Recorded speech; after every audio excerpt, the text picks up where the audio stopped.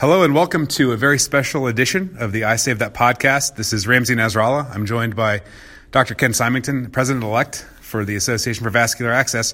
This is the oral history of AVA edition of the podcast. And after we finish talking, you're going to get to listen to Suzanne Herbst, the founder of this association, walking you through the timeline of how this association came to be, how the vascular access specialty was identified and then slowly defined and elevated through her work.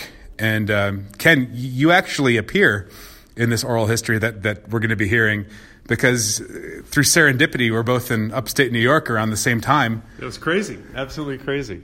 Yeah, I was just thinking this morning when I woke up in anticipation of this, I can't remember the very moment that I first met Suzanne, but I do remember when I started working with her through patients, and I got to tell you immediately, I was totally hooked on her.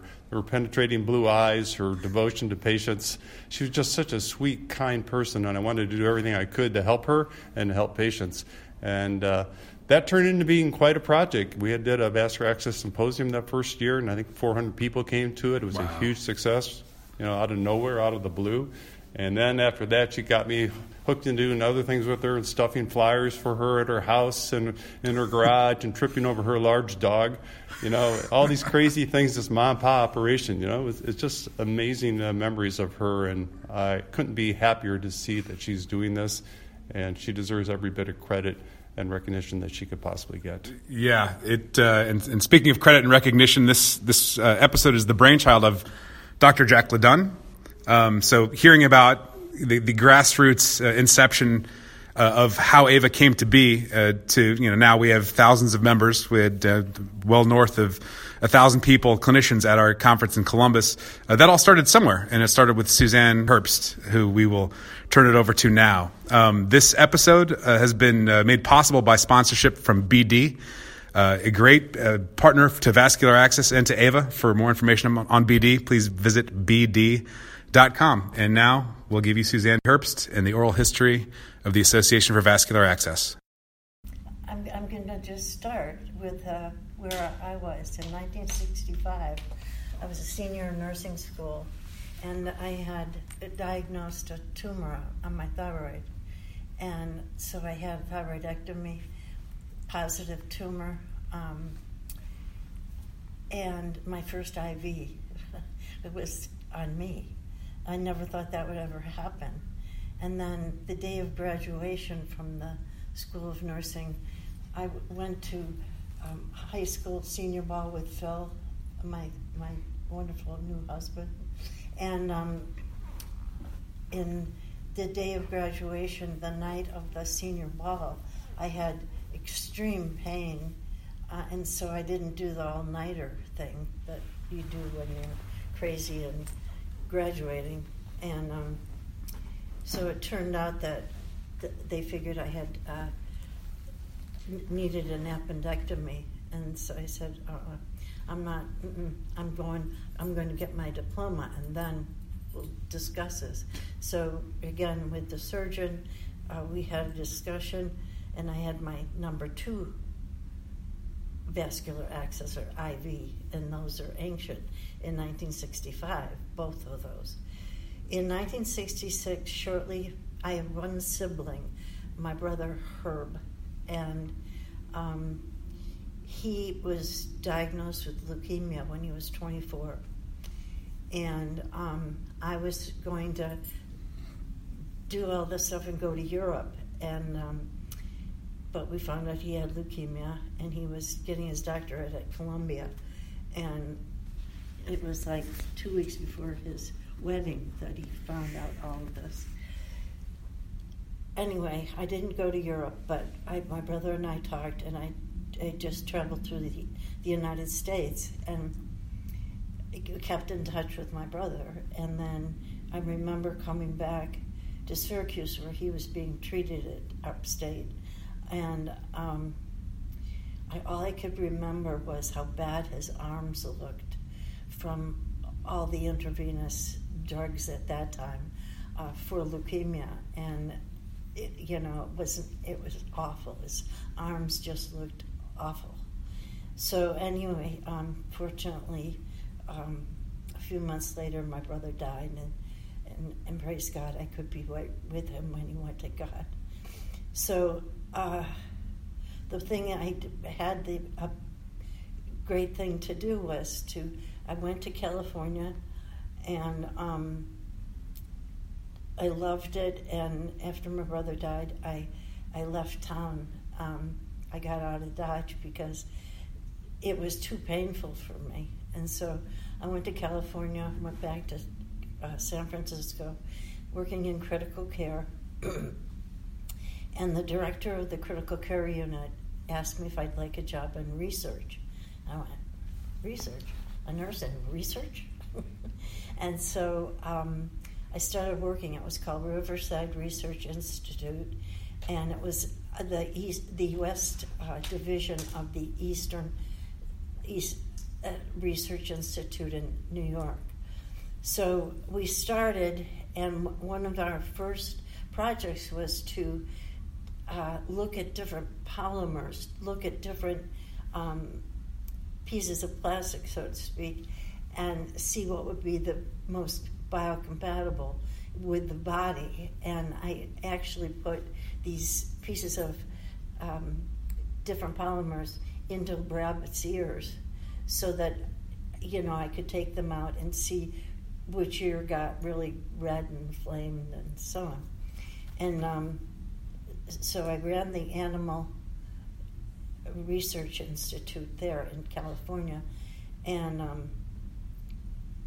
I couldn't do it again because I was working with the sheep and dogs, and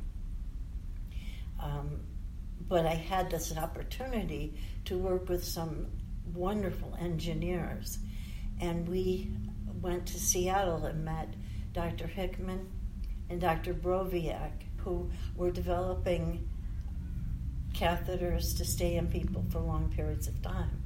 And they wanted a way to secure the catheter in place, and so they found out they wanted some kind of material on the catheter itself. So we looked at Dacron, we looked at different materials that would adhere to the subcutaneous tunnels and secure the catheters in place.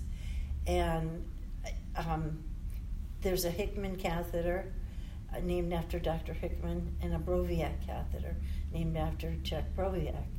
And then I worked with Dr. Swan and Gantz to develop critical care catheters again, to look at how long you could keep them in, and so I had this incredible mentorship of these brilliant scientists, and I had the opportunity to work with them. So my research just kept moving on, and I started working for ELSA Corporation, and it was Alexandro Zaffaroni, who was president of Syntex Mexicana, and he raised a whole bunch of money when he was making the birth control devices. And again, I was asked to join that group because they were making a portable infusion device, and it was called the ELSA Research Medical Device, and it was a small pump because people needed the pump for insulin, for some of the drugs we were learning were better given for hematologic problems if they were given over a period of time. And so I worked with that, and it was called the RMED Infuser. And again, there were no batteries or anything like that in this device. It was a balloon, and we had to work with the engineers to keep the pressure in the balloon constant, so that you just have this little piece of plastic that was like a turnkey. You turn it on, and then the fluids could be delivered through this balloon on a consistent basis.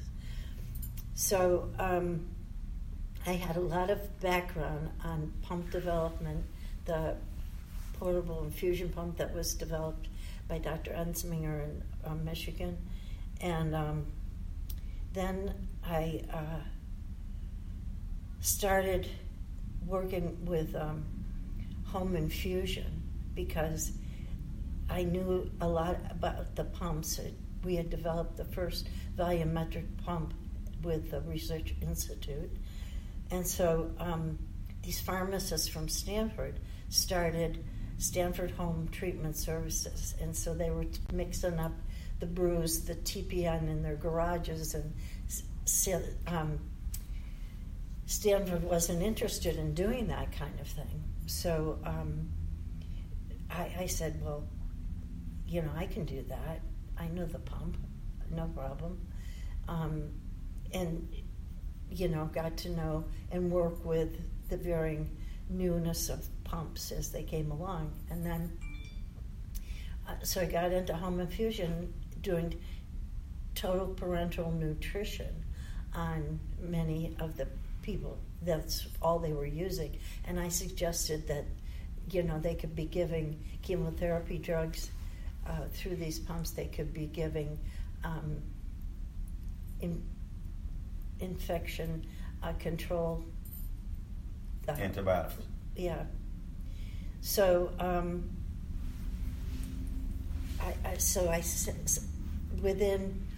the HIV pump was just running wild in San Francisco, and I had people that just wouldn't come to work with me because they didn't want to see these people with AIDS.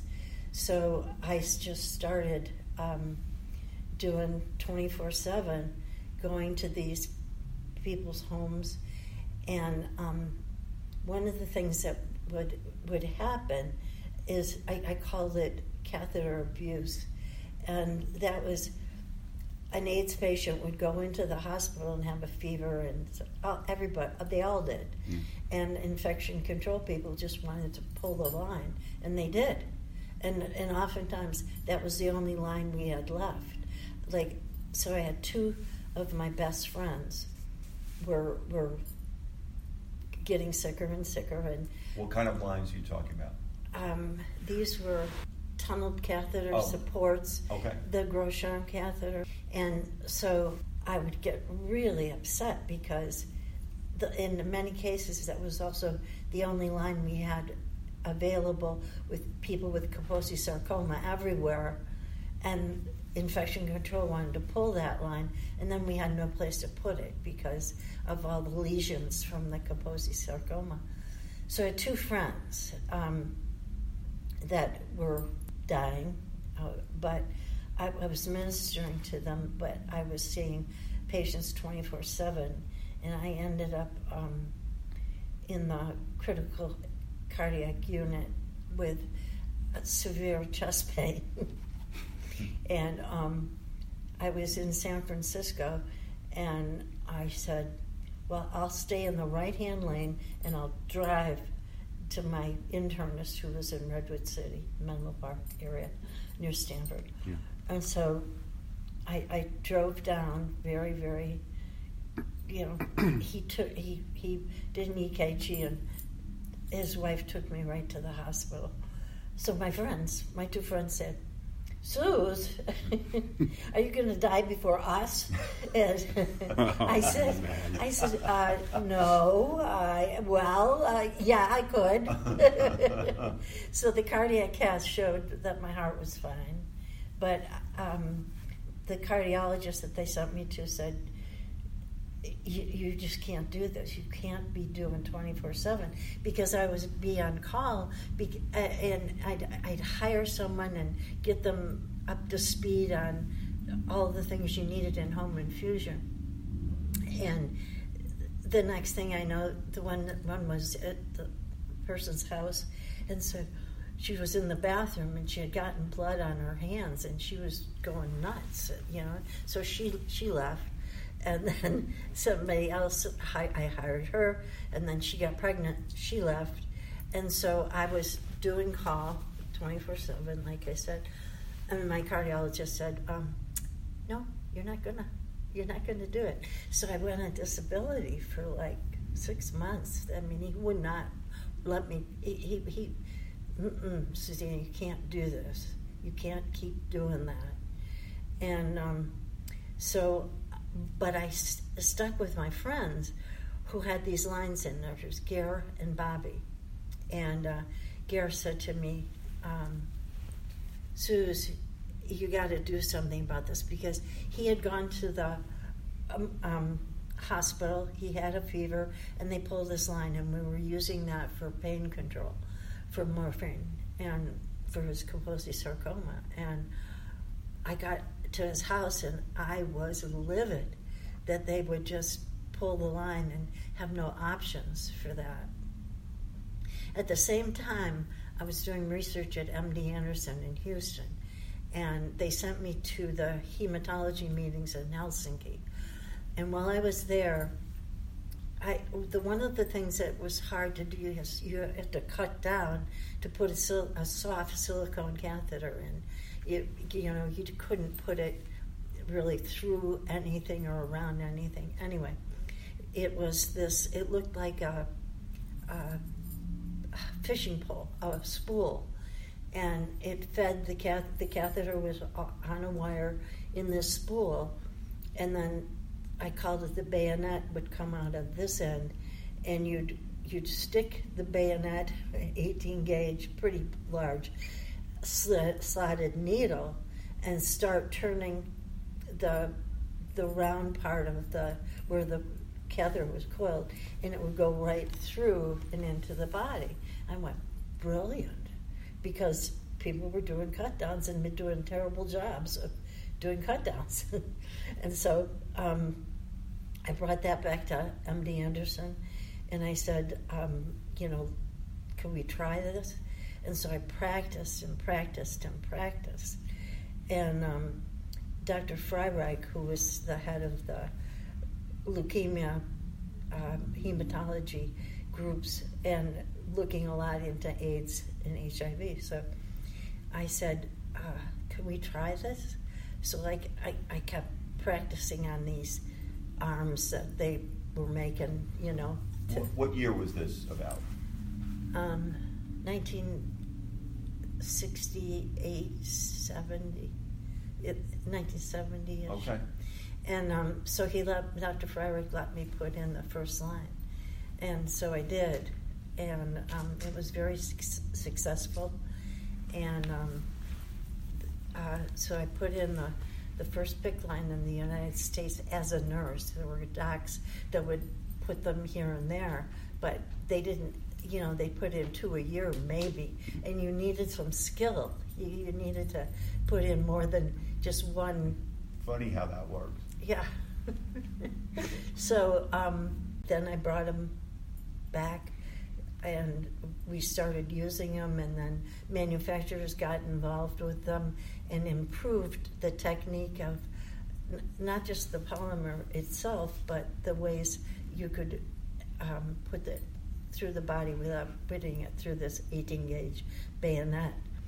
And so then I did my disability and recovered, but at the same time I was just so excited about these catheters, and I stayed in touch with Dr. Hickman and Dr. Brovac, and Dr. Swan and Gantz wanted not just one lumen, they wanted 1 or 2 or 3 lumens, and they wanted the balloon on the catheter. We had to figure out how to do all that, and I worked with these wonderful engineers, and so here I'm watching this abuse take place. Like you'd have a patient come home from the hospital, and they'd say they just got stuck like 5 times by the same person, and they never had another person that was up to speed. So I did a survey on 370 patients and clinicians who put these lines in. And most of the clinicians put lines in like twice a year. Again, you got all these physicians, they were doing them. It didn't really become a nursing specialty until I could kind of prove something. And so I just saw this abuse over and over and over. And so I was one of the founders of the Oncology Nursing Society. And I wrote the first guidelines for the oncology nursing group. And I thought we had our protocols down pretty consistent and so on, but the rest of the world didn't have that. And so I wrote a letter. I was coming back from an oncology meeting, and again witnessing all kinds of abuse, people being stuck way too many times. And I know what happens. I was working on my doctorate at the time, and I understand that, you just can't keep sticking someone, because they're going to vasoconstrict, they're going to get fearful, they're going to get, they're going to be have morbid fear of an IV being started. And so I wrote a letter. I had this idea, if I could get everyone that was putting these lines in, like in most of the major hospitals in the San Francisco Bay Area, and I started, it was called the Bay Area Vascular Access Committee, BAVAC. What year? 1979. Okay. BAVAC. This was your idea to put together say it again. This was your idea to put together a group of who? Of people that were putting in lines and dealing with nurses, doctors. Nurses. Primarily. Doctors just felt they knew what they were doing, and so I wrote this letter, and I still have it, and I wrote down what I saw as benefits of bringing everyone together. That was a piece of the pie, including manufacturing at the time, because they were coming out with things, but they weren't listening to the nurses that were at the bedside. And the consumers were very important to me. I just didn't want to see any more abuse. And so I wrote this letter, and I showed what my mission was, to bring everybody that was a piece of the pie, pharmacists, because they could change the pH and the fluids that was going in, so that it wouldn't burn the veins so badly. And so that day, 15 people came from Presbyterian Hospital, St. Luke's, Children's Hospital, Oakland, Stanford, of course. Where did you have it, Menlo Park? In Menlo Park, okay. That's where I was living, yeah. And so I was on the airplane, and I wrote this idea down and then sent it out. And the people that said that couldn't come they had reasons, Were the 15 people San Francisco based or? San Francisco based. Okay. And so I wrote the letter to oncology nurses primarily, because they were the ones doing IVs. This special episode of I Save That podcast is made possible by BD. BD is a global medical technology company that is advancing the world of health by improving medical discovery, diagnostics, and the delivery of care. For more information, please visit bd.com. So we met at Presbyterian Hospital. Like I said, 15 people came. But one of the things that I had learned is that, if you bring some food, people will come. So I made this great big thing of ziti, and said food will be there available, yeah. Whatever. So anyway, we started meeting on a monthly basis and coming up and changing. I had written down 5 of my goals. I said, we all have to be on the same page, and our consumers need to understand that they do not have to put up with this abuse. Okay, so that happened, and then we named it Bay Van after the committee. Then we Bay Area Vascular Access Network, I called it, and so it was networking everyone that I could get my hands on to come. Well, the FDA was just starting the Central Venous Catheter Working Group, and when they looked at their statistics, they found that the failure rates were due to healthcare professionals not having enough training and teaching, and never heard about it in schools, nursing or medicine, but pharmacists were very well enrolled in this kind of thing. So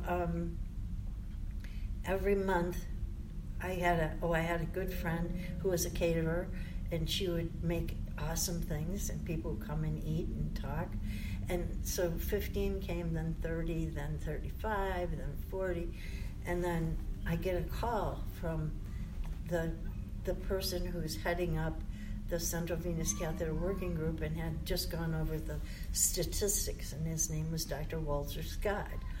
And he and his nurse practitioner came to San Francisco to one of our meetings, and then I said, I want to be on the Central Venous Catheter Working Group. Well, you can sit in the, what do they call that, the gallery, but, I wouldn't have a seat at the table.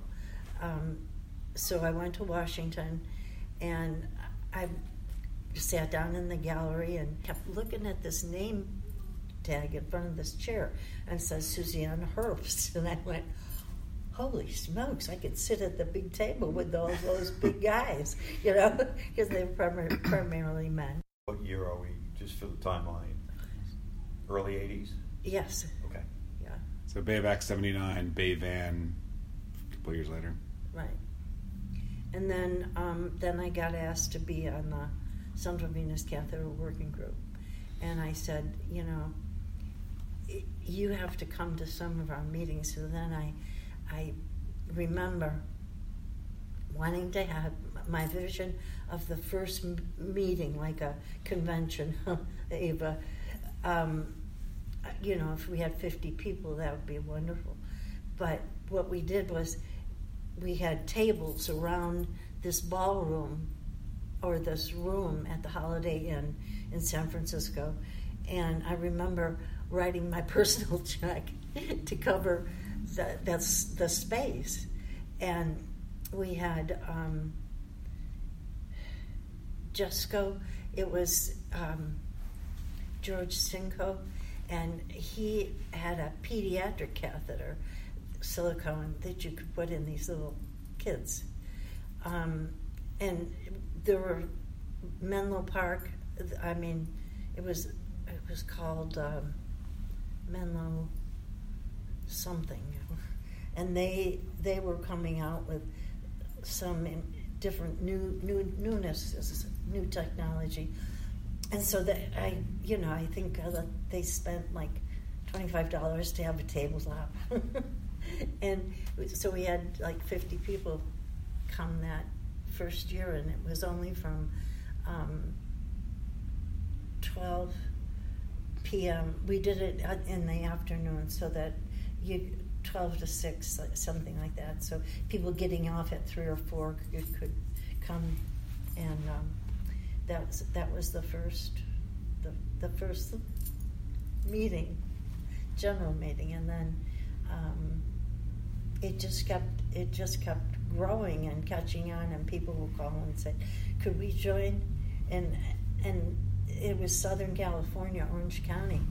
Josie Stone called me up and said, we'd like to start a network in our area.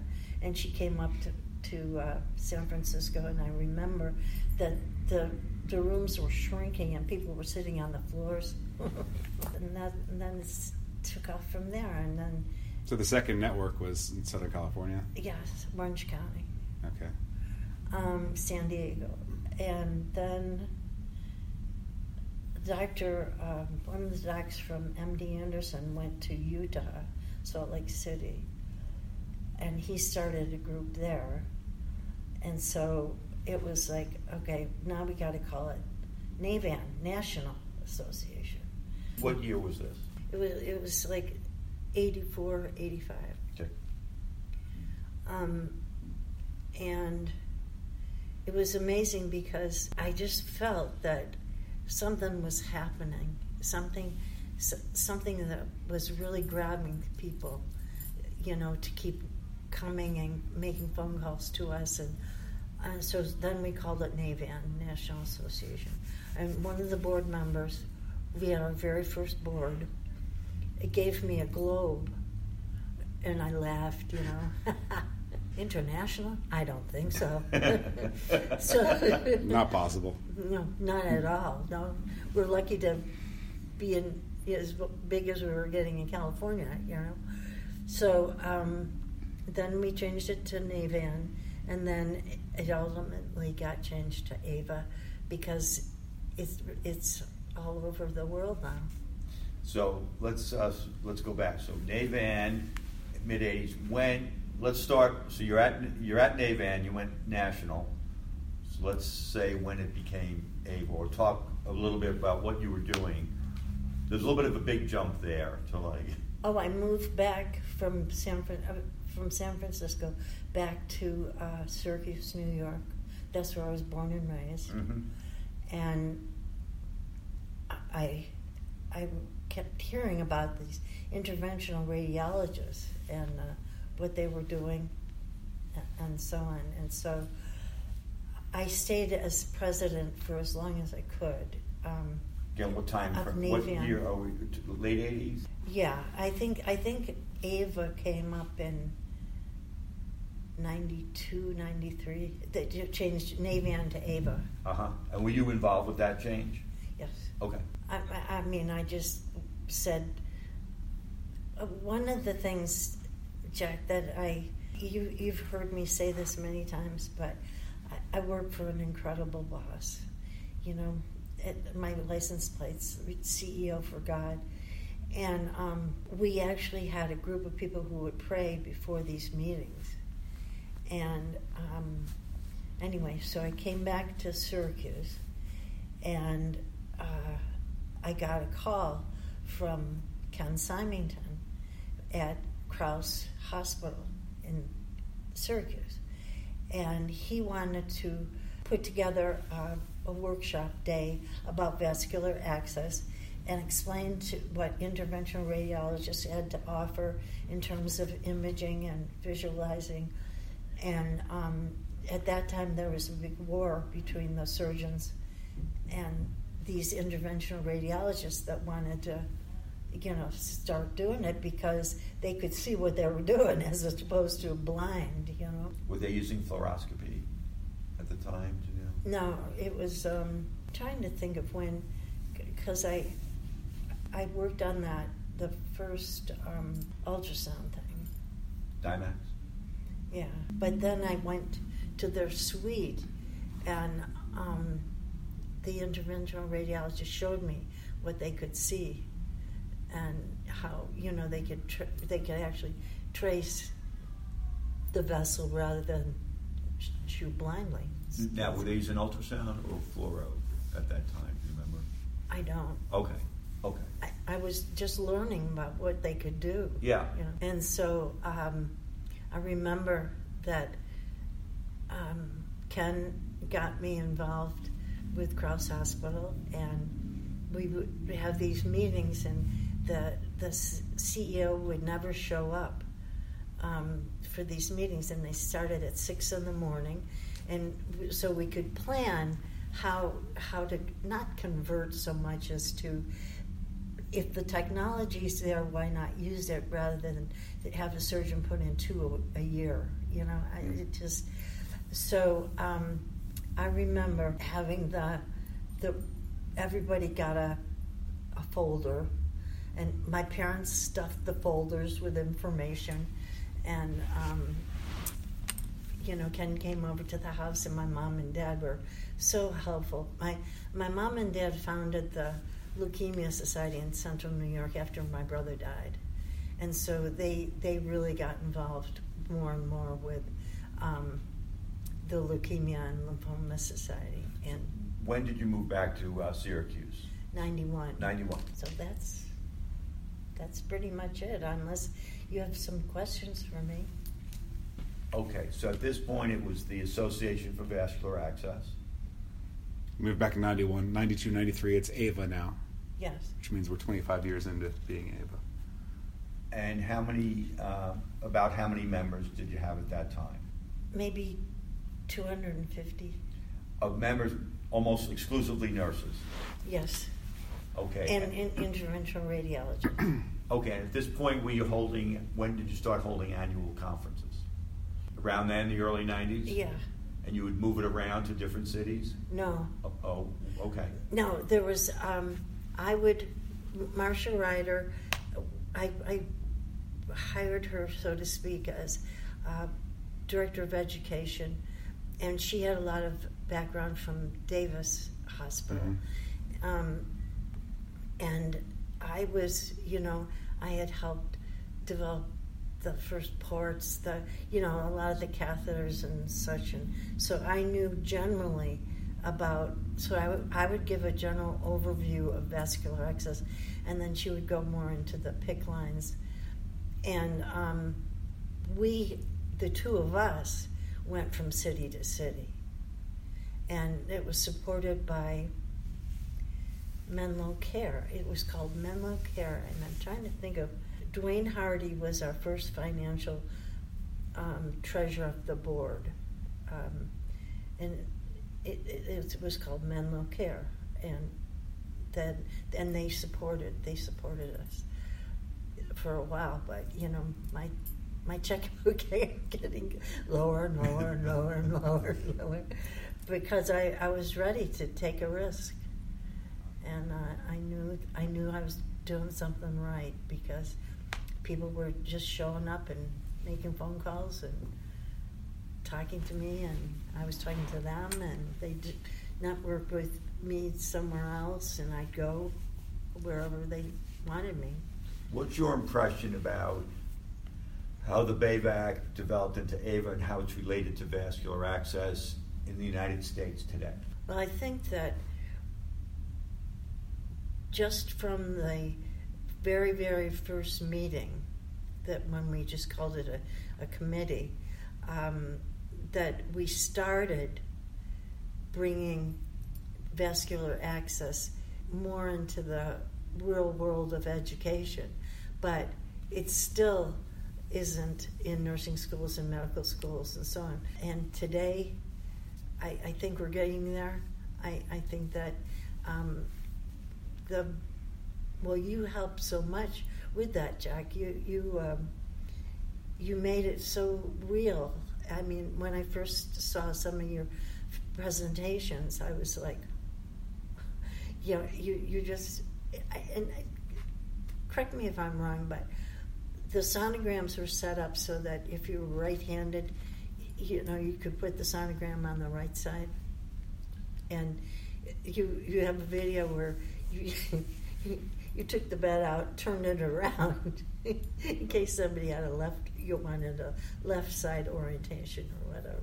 Yeah. And it was just a riot. Yeah. And I just I went, gosh, he's got it. He has got it. He just knows it, and he is aware that there's one way of doing it and all the others that your mother would say, right? Pretty much. Yeah. So, yeah. And I just, for me, I really still get frustrated when, here's Krause that I helped set up their interventional radiology group, and Ken Symington left and went to outside of Spokane. But we just became really, really good friends for, before he moved back. And when he told me he was moving to the Northwest, I was like, no, you can't do that. So how do you feel about, say, the overall state of vascular access today, like its recognition, education, where it is, compared to where it started? Oh my goodness, it's moving. I think with the boards, the foundation, the support that we're getting more and more, that the education is coming. One of the things I also wanted to make sure of is that we all use the same terminology. I mean, everything was a Hickman catheter, but I think we're moving in the right direction. I recently, over the past year, have had some very bad experiences with IVs, and